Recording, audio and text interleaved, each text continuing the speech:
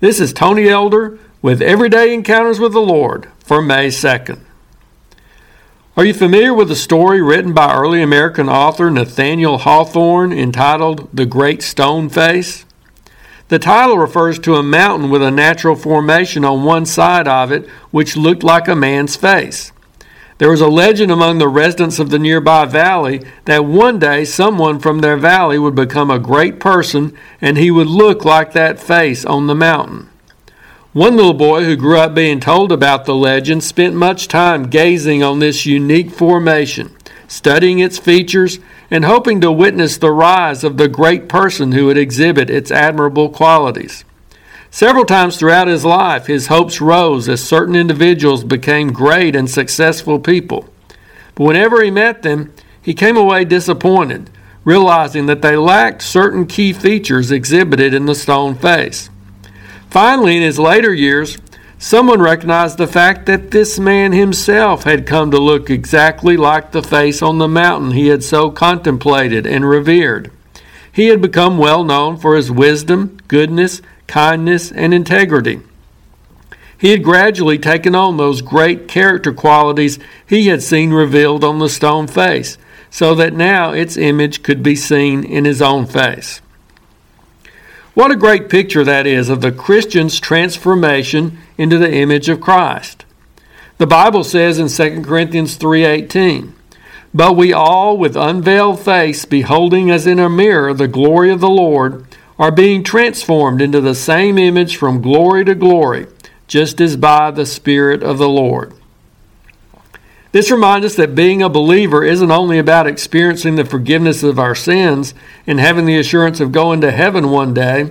It's also about an ongoing change in our character, becoming more and more like our Lord Jesus Christ. This process begins when we put our trust in Jesus as our Savior and continues throughout our lifetimes. As we behold the glory of the Lord, gaze upon Jesus in His Word, fellowship with Him, listen to Him, obey Him, and seek to be the kind of people He wants us to be, God transforms us and instills more of those Christ-like qualities in us. But this scripture reminds us that it is as by the Spirit of the Lord. It's not something we accomplish on our own by seeking to be better people or simply trying to imitate Jesus. It requires the Holy Spirit changing our hearts and minds. But we need to seek such a change and cooperate with the Holy Spirit as He works on us. One day in his later years, Salvation Army officer Samuel Logan Bringle was visiting in a home. When he left, the little girl who lived there asked her mother, "Would Jesus have looked like Brother Bringle if he had lived to be 75? This little girl saw the image of Jesus in that old godly Salvation Army officer. Would anyone ever wonder that about us?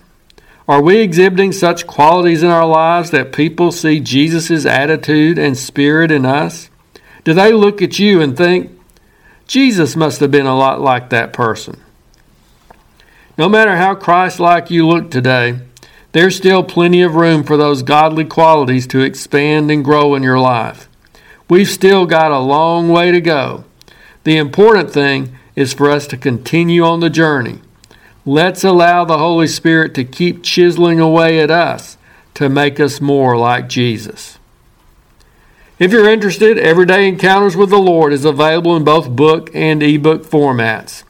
And now I pray that you'll encounter the Lord today in your own everyday experiences.